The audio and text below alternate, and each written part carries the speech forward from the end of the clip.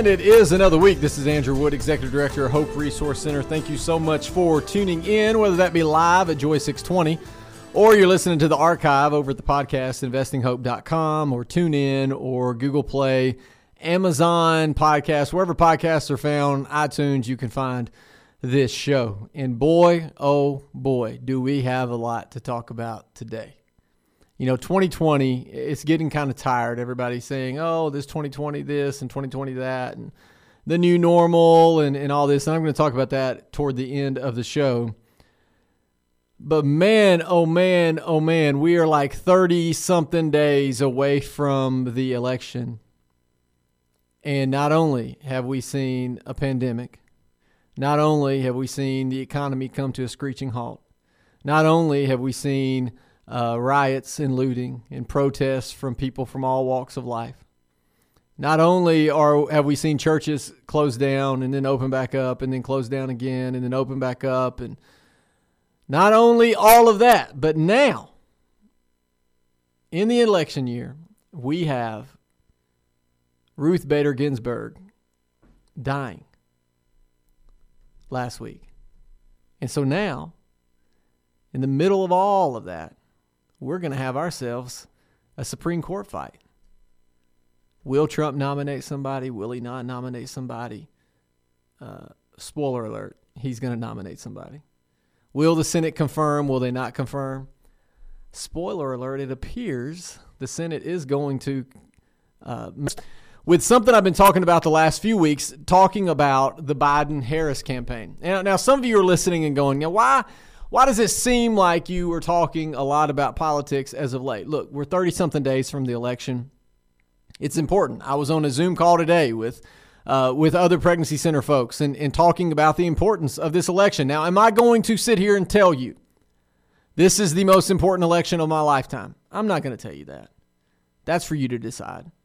And you know why? Because I've literally heard that my entire life. Every 4 years, I've been told this is the most important election of your lifetime. So I don't know.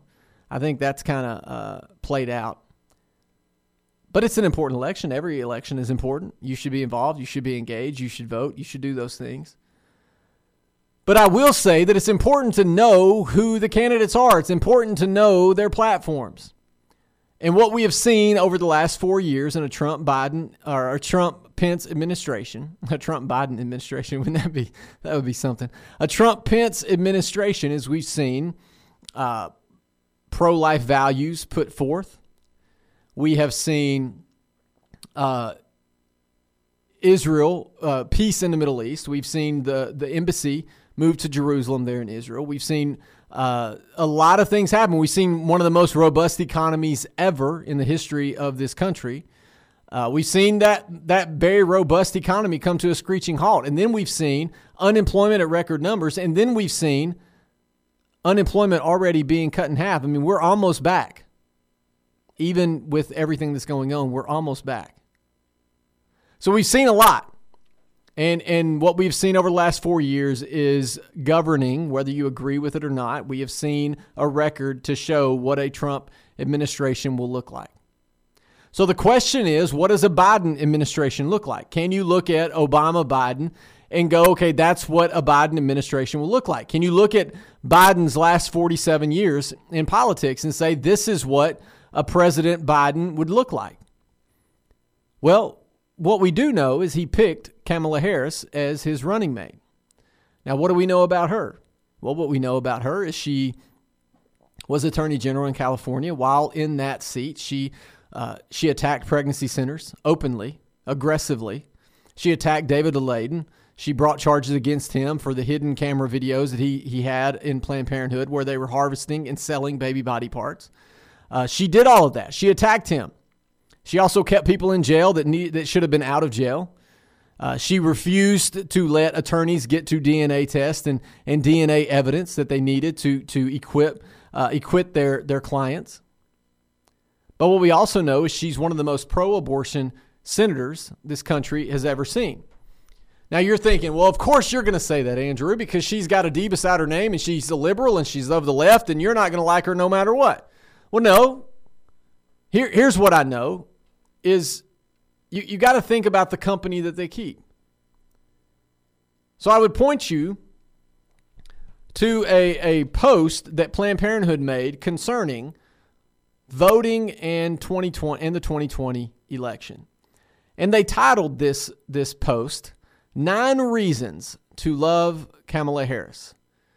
And it starts by saying, throughout her career, Harris has been a defender of reproductive rights. That's abortion. Now, see, they use reproductive rights, but let's just omit that and say reproductive rights equals abortion. So Harris has been a defender of abortion and health care.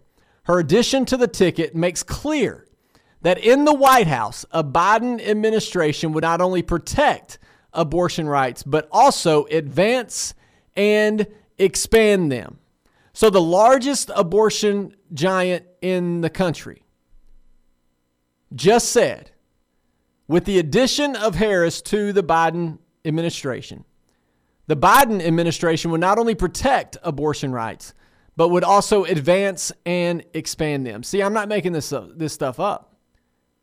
This is coming from the folks that are going to support her. And if you'll remember back to the Obama administration, Planned Parenthood was in the Oval Office when Cecile Richards was leading that organization. She was in the Oval Office dozens and dozens of times. She had the ear of the president. So we're not just saying in a conspiracy kind of way, oh, they're going to attack pro-lifers, they're going to attack pregnancy centers. No, the reality is we can look at the record of Kamala Harris. We can look at a record in California. We can look at a record in not voting for the Protection Act that would simply protect those that survived abortions. We can look at her record and see that not only is she pro-choice, she is pro-abortion. And Joe Biden adding her to the ticket tells us all we need to know. You see, so people are going to say, well, Joe Biden's moderate on abortion. And I talked about this last week. And you can listen to last week's show if you want. But he's not moderate on abortion. Look, I'm just going to say it out loud. If you claim to be pro-life personally, but not politically or not when it comes to legislation, then you are not pro-life. That's like saying, well, I'm personally against drunk driving, but, I don't think there should be a law to say one way or the other. I don't want to put my beliefs on somebody else. That's nonsense. And so Planned Parenthood goes further. Here's their rundown. They say that Harris is breaking barriers as the first black woman and the first Asian American to join the presidential ticket of a major party. Harris lives and has thrived at the intersection of multiple identities. She's also the child of first-generation immigrants through her mother and a Jamaican lineage through her father. 2 and 3, they say defending abortion access. So this is what Planned Parenthood does. They start with identity politics, and then immediately 2 and 3, they go to her defense of abortion access. When Texas enacted targeted restrictions on abortion providers to block the safe, legal access to abortion in violation, their words, in violation of Roe v. Wade, Harris, the Attorney General of California, joined a brief that urged the U.S. Supreme Court to protect abortion access. The name of the case was Whole Woman's Health versus Hellerstedt, and Planned Parenthood says that they won that one.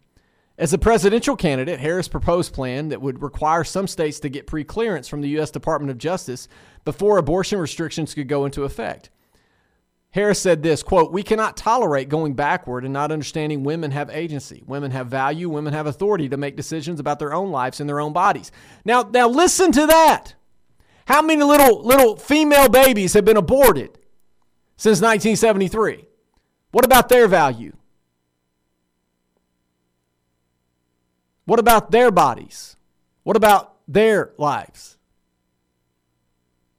You see, I get frustrated because no one calls them on this. You cannot say women have value and then out of the same mouth and in the same sentence say, because of that value, you get to end the life of another human. You can't say that. Because at that point, you're not giving value to anyone. And it's a separate body. It's not the same body. That baby in the womb has its own brain. It has its own organs, its own heartbeat, its own blood type, its own DNA. And again, you know how I know this? Because I'm sitting here today and you're sitting there listening. And everyone that I came across coming to the studio today points to the fact that they were their own person inside the womb. You see, if it was your body, then I wouldn't be sitting here because my mom couldn't have produced me. That doesn't even make sense. When my mom was pregnant, there was her body, and then there was my body growing inside of her body. Not the same body. They said number 4, she advocates access to birth control. You see, everything has to do with abortion and preventing pregnancy at all costs. And then 5 and 6, fighting for health equity. Harris's work to address the health inequities and systematic bias that contribute to high rates of maternal mortality in black communities. Saying that black mothers are facing a health crisis that is driven in part by implicit bias in our healthcare system. We must take action to address this issue, and we must do it with the sense of urgency it deserves. She doesn't talk about Planned Parenthood opening up shop across the country in minority neighborhoods and making millions of dollars off the back of the vulnerable. She doesn't talk about that or those inequities clearly. Then number 7, they said protecting the federal courts. As a member of the Senate Judiciary Committee, Harris subjected Supreme Court nominee Brett Kavanaugh to tough scrutiny of his record on abortion and freedoms and asked one question that left Kavanaugh near speechless. You know, she also said a lot of lies about Justice Kavanaugh. If you'll remember, the Kavanaugh hearings were atrocious. Absolutely atrocious. The man had to bring out his yearbook. And had to explain what was said in a yearbook. When he was 17 years old, what was signed in a yearbook. That's where we are in today's political climate. And number 5, they say dancing and drumlines. Number 9 is dancing and drumlines. You see, Planned Parenthood couldn't even come up with truly 9 things. They had to couple, abortion was 2 and 3, fighting for health equity was 5 and 6, and number 9 was dancing and drumlines. That's why you should get behind and support a Biden-Harris ticket. Folks, I can't tell you how to vote. I can't tell you what to do with that. And I'm not going to. But what I can tell you is it's important to know the platforms that they stand on. And in this election, you have one platform that is very clear to stand against and in opposition of babies in the womb. That's the truth of the matter. It wouldn't take a lot of research to figure out which one that is. Know who they sit with. Know them by who they keep company with. The abortion lobby were tickled to death to hear Harris join the Biden ticket. Why? Because she is adamantly pro-abortion. Look, and I know people will say, well, you can't use that language. She's pro-choice. She's just for choice. No, she's not. She's pro-abortion. Access to abortion at whatever it costs. And so that's not what we need. That's not going to move this country forward. That's not a value system we should be proud of. And so I wanted to start the show with that because I think it's important that we understand. When some people throw the term moderate around, I don't even know if moderate exists today. It certainly doesn't exist in the current political landscape. And so a Biden-Harris ticket would not be moderate on abortion. They would be the opposite. We'll talk more when we... You're always happening, seeking you will find, visible in all things, I just have to fix my eyes. You're always present, you're the wind and you're the sky. You never wrong me, even when you make me cry. So now we shift gears and we talk about the SCOTUS, Supreme Court. Ruth Bader Ginsburg passed away. I think it was Friday. I saw the news come across, and my, oh my, I mean, I'm thankful I don't have Twitter anymore, deleted it out of my life. So I would have been glued to it all weekend. You know what else I did? I deleted Facebook off my phone. So I can't even access Facebook easily on my phone now because I'm trying to relieve the stress, lower that blood pressure down, be in a healthy state of mind, be present with my family. But when I got the news, I had some people text me, what does this mean? What does that mean? Look, the reality is whether we agree with RBG or not, she bears the image of our God. I pray for her family. She was I disagree with her pretty much on everything. But from all accounts, she was a great mom, good wife, an amazing grandmother, all of those things. And those things matter. And that character matters. And it seems like she was good to her family. From a political standpoint and from her positions on a lot of things, I did not agree with her. But one thing that I do know is her and Antonin Scalia were real good friends. And you remember Scalia passed away back in 2016, and we're going to talk about that here in a second and what that looks like and what are the how can we make comparisons with what happened in 2016 versus what's happening now when Obama was in the White House. And so Scalia and RBG were really good friends, even though they saw the world through very different lenses. They saw the Constitution through very different lenses. But they were good friends. Isn't that amazing? There is something we can learn from that. But as we think about what's to happen now, what have you already heard? Well, what you've already heard is there's no way the Senate should confirm or even hear of a nomination. Why? Because it's an election year, and you got to wait until the election is over in order to do that. And what are they saying on the news and on the cable news outlets and on social media? You're hearing people say, well, if you'll remember, McConnell wouldn't even have a hearing for Merrick Garland. When Obama nominated Garland to replace Scalia, McConnell said, we're not going to have a hearing until the election's over. Why? Well, he made the argument that Obama is a lame duck president. When the election's over between Trump and Hillary, then Trump or Hillary will get to nominate the replacement for Scalia, and then we will have hearings on that nominee. Well, and people get all up in arms, and they're so angry about it, and how could they do that? And where's the precedent for that? Look, the reality, folks, is elections have consequences. And in 2016, you had a Democratic president, but you had a Senate controlled by the Republicans. So why in the world, from a political standpoint, why would the Republicans go, yeah, we'll confirm your nominee? Well, of course they're not going to do that. And what you have now, fast forward to 2020, is you have a Republican president and a Republican Senate, and you have McConnell saying 100% we're going to have hearings and we're going to have a vote on confirming this nominee of the president. Now, what's the difference there? The difference is the party's in control.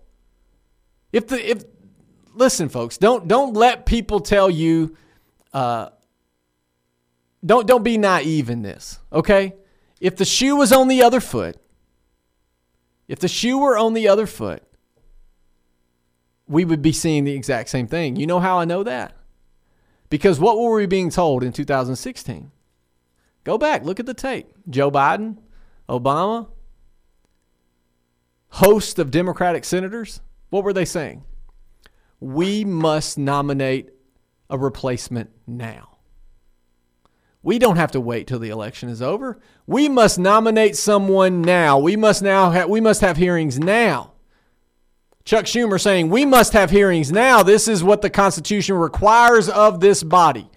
Let's have the hearings. That's what they were saying in 2016. And of course, the Republicans were saying, no, we don't have to do that. And now all of it's changed. 2020, you have the Democrats saying, whoa, we must stop. We can't have a vote now. We're 30-something days out from an election. We can't have a vote now. And the Republicans are saying, oh, no, we're absolutely going to have a vote.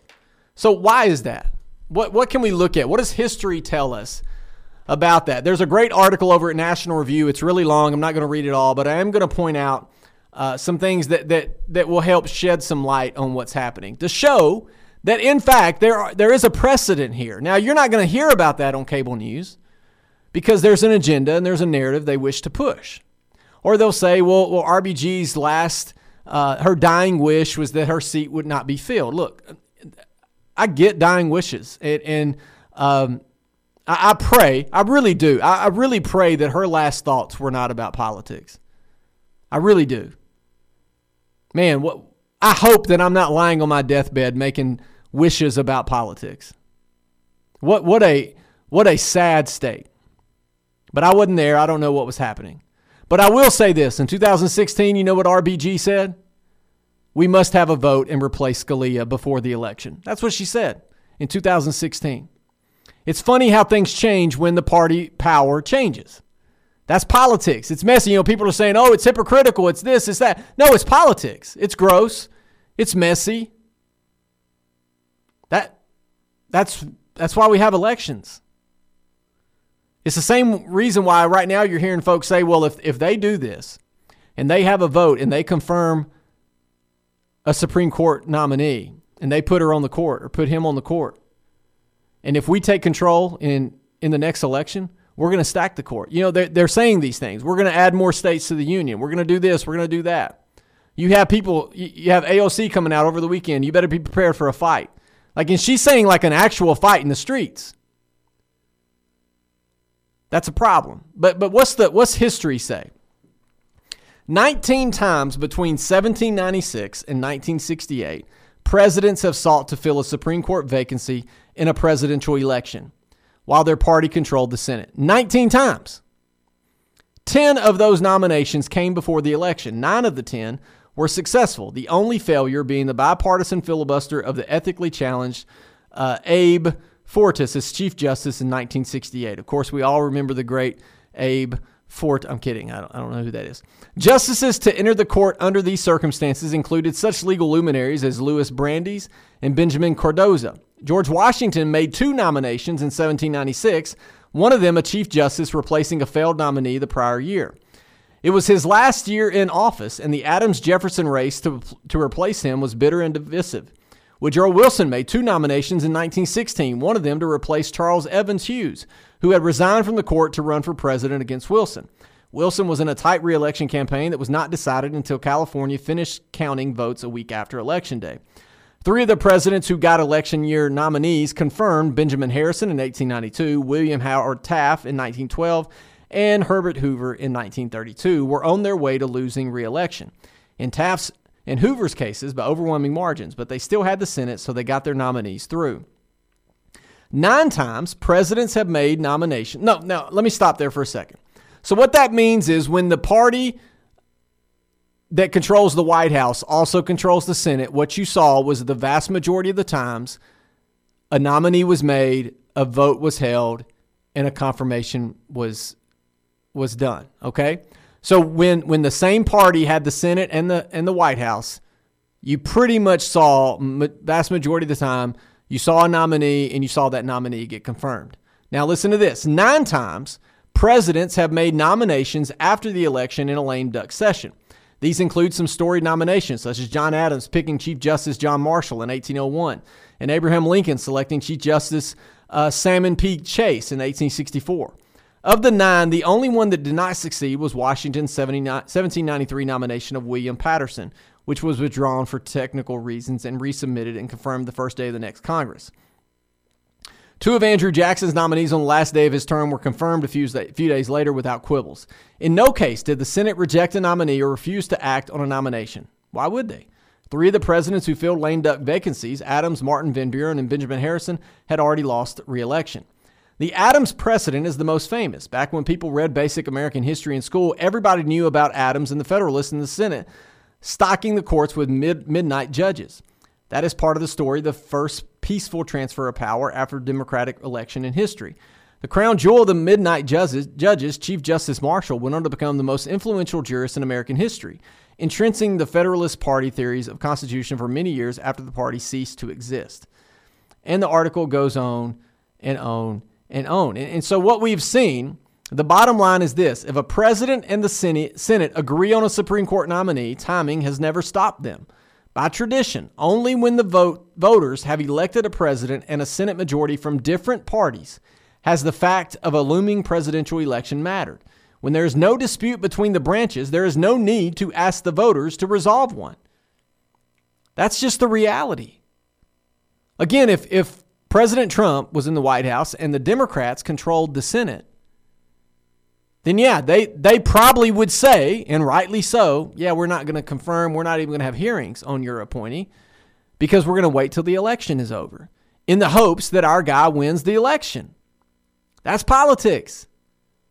But President Trump is saying, look, the reason why I'm here, the reason why a large part of the American populace voted for me was based on Supreme Court judges alone. I know a lot of people that held their nose, pulled the lever for Donald Trump because of the Supreme Court. And so that's where we are. When we come back, what I want to do is look at who the possible nominees will be. And I think you're going to find it interesting. There's 3 of them, all 3 female. We'll talk about it more when we come back.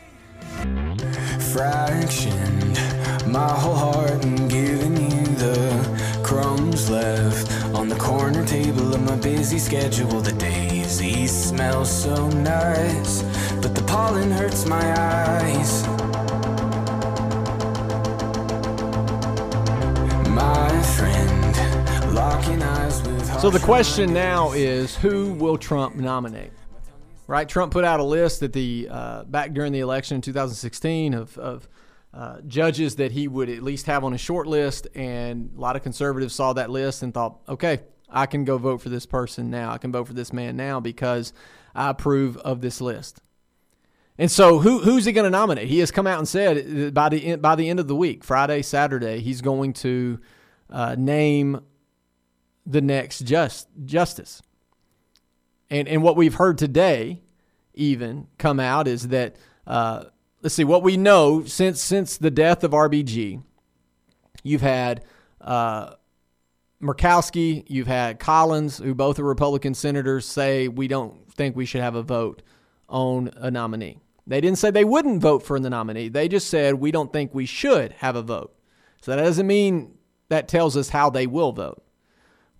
Some of the holdovers, some of the ones we might have been a little concerned about, Lamar Alexander, he's our senator here, one of our senators here in Tennessee, and he's retiring. And so some folks were like, well, I don't know if Lamar will stand strong. Lamar put out a statement saying he would absolutely vote, and he believes that a hearing should be had, that the Constitution requires that of the Senate. The other big one was Mitt Romney. What is Mitt Romney going to do? If you'll remember, Mitt Romney actually voted to impeach the president. And so no one really knew where Mitt would stand. And Mitt put out a statement today saying he believes that he will make a vote based not on fairness, but on the Constitution. And if the nominee meets those requirements, then he will vote in the affirmative. So what that means is, even if Mitt voted no, and you had Murkowski, Collins, and Romney a no, you have a 50-50 tie in the Senate, Democrats to Republicans. And then guess what? The vice president of the United States breaks that tie. Well, you know how he's going to vote. So the nominee would be confirmed. Look, these used to not be party line votes, but now moving forward, I'm pretty confident Supreme Court justice nominees, it's going to be party line vote. And so with Romney coming out today and saying, I will vote one way or the other, we have to assume that if the nominee meets his constitutional credentials, then he would vote in the affirmative. But even if Romney votes against that nominee, again, that would put it at a 50-50 tie, and the vice president of the United States, who's a Republican, would break that tie. Lindsey Graham has come out and said the Judicial Committee is going to have hearings. Ted Cruz has come out and said we think we need to move forward, and the list goes on and on and on. So who will he nominate? I'm going to start right now with Amy Coney Barrett. And she was my pick back during the Kavanaugh fiasco. And it's been said that this was Trump's first pick. And McConnell argued that, look, you probably need to go with Kavanaugh. He's more middle ground. He'll probably be a little easier confirmation process. Let's save Amy Coney Barrett for a later appointing. And boy, were they wrong. That was not a smooth process nonetheless, but Kavanaugh did get confirmed and now sits on on the court. So Amy Coney Barrett, who is she? She was appointed to the 7th Circuit in Chicago in 2017. Prior to that, she taught constitutional law and other legal subjects at Notre Dame beginning in 2002.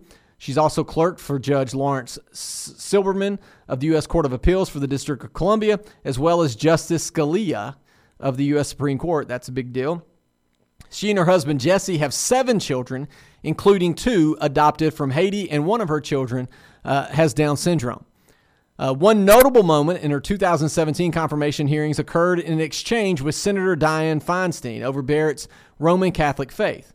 Feinstein questioned Barrett as to whether she could separate her faith from her duties as a judge, and this statement from Feinstein followed. Why is it that so many of us on this side have this very uncomfortable feeling that dogma and law are 2 different things? And I think whatever a religion is, it has its own dogma. The law is totally different. And I think in your case, Professor, when you read your speeches, the conclusion one draws is that the dogma lives loudly within you. And that's of concern when you come to a big issue that large numbers of people have fought for years in this country. Feinstein's quote, "The dogma lives loudly within you," end quote, criticism raised constitutional issues at the time, since Article 6, Clause 3 of the U.S. Constitution forbids religious tests for federal officials. Barrett was confirmed in a 55-43 Senate vote, and Barrett is 48 years old. The next candidate, again, my pick, who I would want to see, is Amy Coney Barrett. That is who I want to see. I want her to be on the one thing. She's been in the spotlight before. She's taken the hard questions from Feinstein and others. And so let's let her have that. Let's let her have that moment. She's a mother of 7. She's had her baby and her dreams. She's adopted babies. She has a kid with special needs. I mean, if they attack her the way they attack Kavanaugh, they won't just lose the Supreme Court. They'll lose all the elections. Like, they will be so far out in front of their skis on this if they do this that they will lose the election in a big way. The next person that's on the list that appears is Barbara LaGoya. Judge LaGoya was appointed to the 11th Circuit in December 2019. Prior to that, she spent all of 2019 as a justice of Florida Supreme Court, appointed to that position by Republican Governor Ron DeSantis. She was the first Hispanic woman and first woman of Cuban descent to serve on the court. Prior to joining Florida's High Court, she has served as a judge on the state appellate court since 2006. LaGoya earned her law degree at Columbia Law School in 1992. She worked for a private law firm in general and commercial litigation before being named Assistant U.S. Attorney for the Southern District of Florida in 2003, where she prosecuted many cases as part of the civil major crimes and appellate section of that office. LaGoya's Senate confirmation vote was 80-15. Judge LaGoya is married to attorney Paul Huck Jr., and they have 3 daughters. LaGoya is 52 years old. And from all that I've heard, she is spot on, and I've even heard somebody say she is 100% in turning over Roe v. Wade. And so that's a good one as well. The next person on the list, Allison Jones Rushing. Rushing was appointed to the 4th Circuit in 2019, a magna cum laude graduate of Duke University Law School in 2007. She went on to clerk for then Judge Neil Gorsuch when he sat on the 10th U.S. Circuit Court of Appeals, then for Judge David Centelli of the U.S. Court of Appeals for the District of Columbia. After joining a private law firm for a year, she then clerked for Supreme Court Justice Clarence Thomas, ding, ding, ding, that's a good one, during the 2010-11 term. She then rejoined her law firm until her appointment to the 4th Circuit. During her confirmation hearings, Rushing was asked about her ties to the Alliance Defending Freedom, a public interest law firm that defends freedom of speech and religion in nations' courts. She is part of ADF's Blackstone Legal Fellowship program, which prepares Christian law students for careers marked by integrity, excellence, and leadership. Rushing was confirmed by the Senate in a vote 53-44, and she is 2 years older than me. She's 38. Wow. I'm on radio on Joy 620, and she may be the next Supreme Court Justice of the United States. What a world we live in. But here's the thing. All three of them would be solid picks. I think the way to go, the one that's been vetted the most, is Amy Coney Barrett. That's the one that's been vetted the most. She was, I think, on Trump's top of his list, and then Kavanaugh squeaked by and was the nomination a few years ago. But I think the reality is Amy Coney Barrett is the way to go with this. Look, and even if you want to get into the weeds of politics, Trump needs suburban voters. suburban mom voters, to be in particular. Like that's what he needs. To be specific, he needs suburban mom voters. And if they put Amy Coney Barrett on the stand and they attack her the way they attack Kavanaugh, politically, that would be malpractice for the Democrats to do. Because what that's going to show everybody watching is, oh, is this what you think about us? Is this what you think about moms that work? Is this what you think about us? So be praying for all of that that's going on. We'll see what happens. But my prediction today, if I had to guess, would be at the end of the week, President Trump comes out and he has Amy Coney Barrett beside him. And he says, this is my next nominee for the Supreme Court of the United States of America. We'll see what happens. We'll talk about it next week, but I'll talk to you more when we come back. What is true? What is real? Sometimes love lets you find yourself. I'm still searching for you. So I want to end the show today with something that I wrote this week. I've had a lot of time to think over the last 7 months. And I've been wanting to put those thoughts down, and I haven't been in the right frame of mind. And so yesterday, I was sitting at my desk, and I already made notes in my head and notes on my phone over the weekend. And yesterday, I put those thoughts down. And so I wanted to end the show by sharing those with you. And I simply titled this, Hope in 2020. And you can find it at investinghope.com. You can find it on our Facebook page and other places as well. And here's some thoughts. Anyone else tired of hearing phrases like, we must pivot, a new normal, adapt, virtual, put your mask on, take your mask off, let me take your temperature, or it's been a strange year? Yeah, me too. We have all used these phrases in some way or another over the past 7 months as this pandemic has littered our news feeds, our televisions, and our daily lives. There is no doubt that this pandemic has altered lives, families, and businesses forever. Families have buried loved ones. Spouses have watched via FaceTime as their loved ones struggled in the hospital. And some businesses have closed forever. Sure, there's been a great deal of negativity, hurt, and chaos over the past few months, but today, I want to point us to some good news in 2020, or dare I say, some hope in 2020. I've had a lot of time to think and reflect over the past 7 months. During this time of reflection, God has consistently reminded me of his goodness and sovereignty and calmness and in chaos. This gentle reminder has brought peace over my soul as I'm reminded that God is our refuge and strength, a very present help in trouble. You see, I love Psalm 46 for a number of reasons, but mainly that first line, that the God of the universe cares enough about me to be my refuge and my strength in times of trouble. There is hope for you today. We know turmoil and chaos will come and go, but God remains steadfast in his love and care for us. I pray we would let that truth marinate in our souls. In light of that psalm and our current national environment, I want to now point out some areas where hope is found today, even in the midst of pandemics, elections, and Supreme Court justice nominees. I think we can all admit that these difficult times can take a toll on one's soul. It's exhausting. It feels like this year has had a little bit of everything to bring about some of the most uneasy times in our communities and our nation. I feel like everyone is on edge and waiting to step over. Have you sensed that? Maybe you see the edge in your own life and you are watching your toe inch ever so closely to falling off that edge. I get it. I've been there. That's why I deleted Twitter and recently deleted Facebook off my phone. I sense that toe of mine inching and at times sprinting to the edge. This isn't sustainable. This mindset is detrimental to our health, our family, and our relationships. We were created for something far greater than nail-biting at every headline that comes our way. It was this conviction in my own life that God, I believe, told me to look up and around. You see, when my head is down looking at a screen, I'm missing the hope around me. Some have argued that 2020 is a wash and needs to meet a quick death. I would caution you in making that assessment.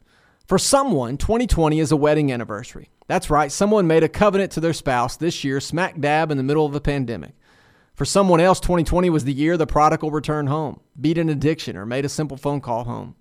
For others, this was the year the Lord showed up and saved their lives for eternity.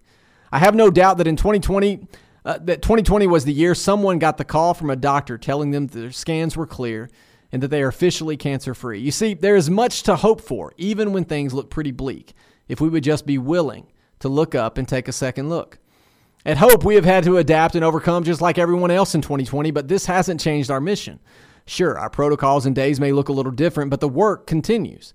Our doors have remained open, and we have been a witness to a mom seeing their baby for the first time. Dads fighting back tears of joy as they come to grips with their new reality. And life spared because hope was just a phone call away. It's easy to pile on to a year that has seen so much turmoil. I know because I've done my share of piling on, but let me encourage you today, or even challenge you, to make the choice to look up and recognize all the God-sized goodness that is still occurring in your midst. Meditate on these truths today as you seek to love and care for those around you. I promise, if you spend your time in this type of mindset, you will never regret it. Love better today than you did yesterday, and acknowledge our refuge and strength is found in the God of the universe. Thank you for loving us at Hope and for caring for those we have the pleasure of serving. So are you doing that? Are you looking up and looking around? Take those times to do that. This morning even. Last night I was tucking my daughter into bed, and she said, in the morning I'm making cinnamon toast with mommy. Can you stay and eat breakfast? And I was like, well, I got to get to work, and normally I just grab breakfast and go. But this morning I got up and I just felt it in my soul. I need to stay and eat breakfast with my little girl. And you know what I did? I stayed and I ate breakfast. I ate that cinnamon toast, sat down beside her, and enjoyed breakfast with the family. I was a little late to work, but I took time to be present. Are we taking time to be present, even in the midst of the chaos around us? Let's do that. I'll talk to you next week. But I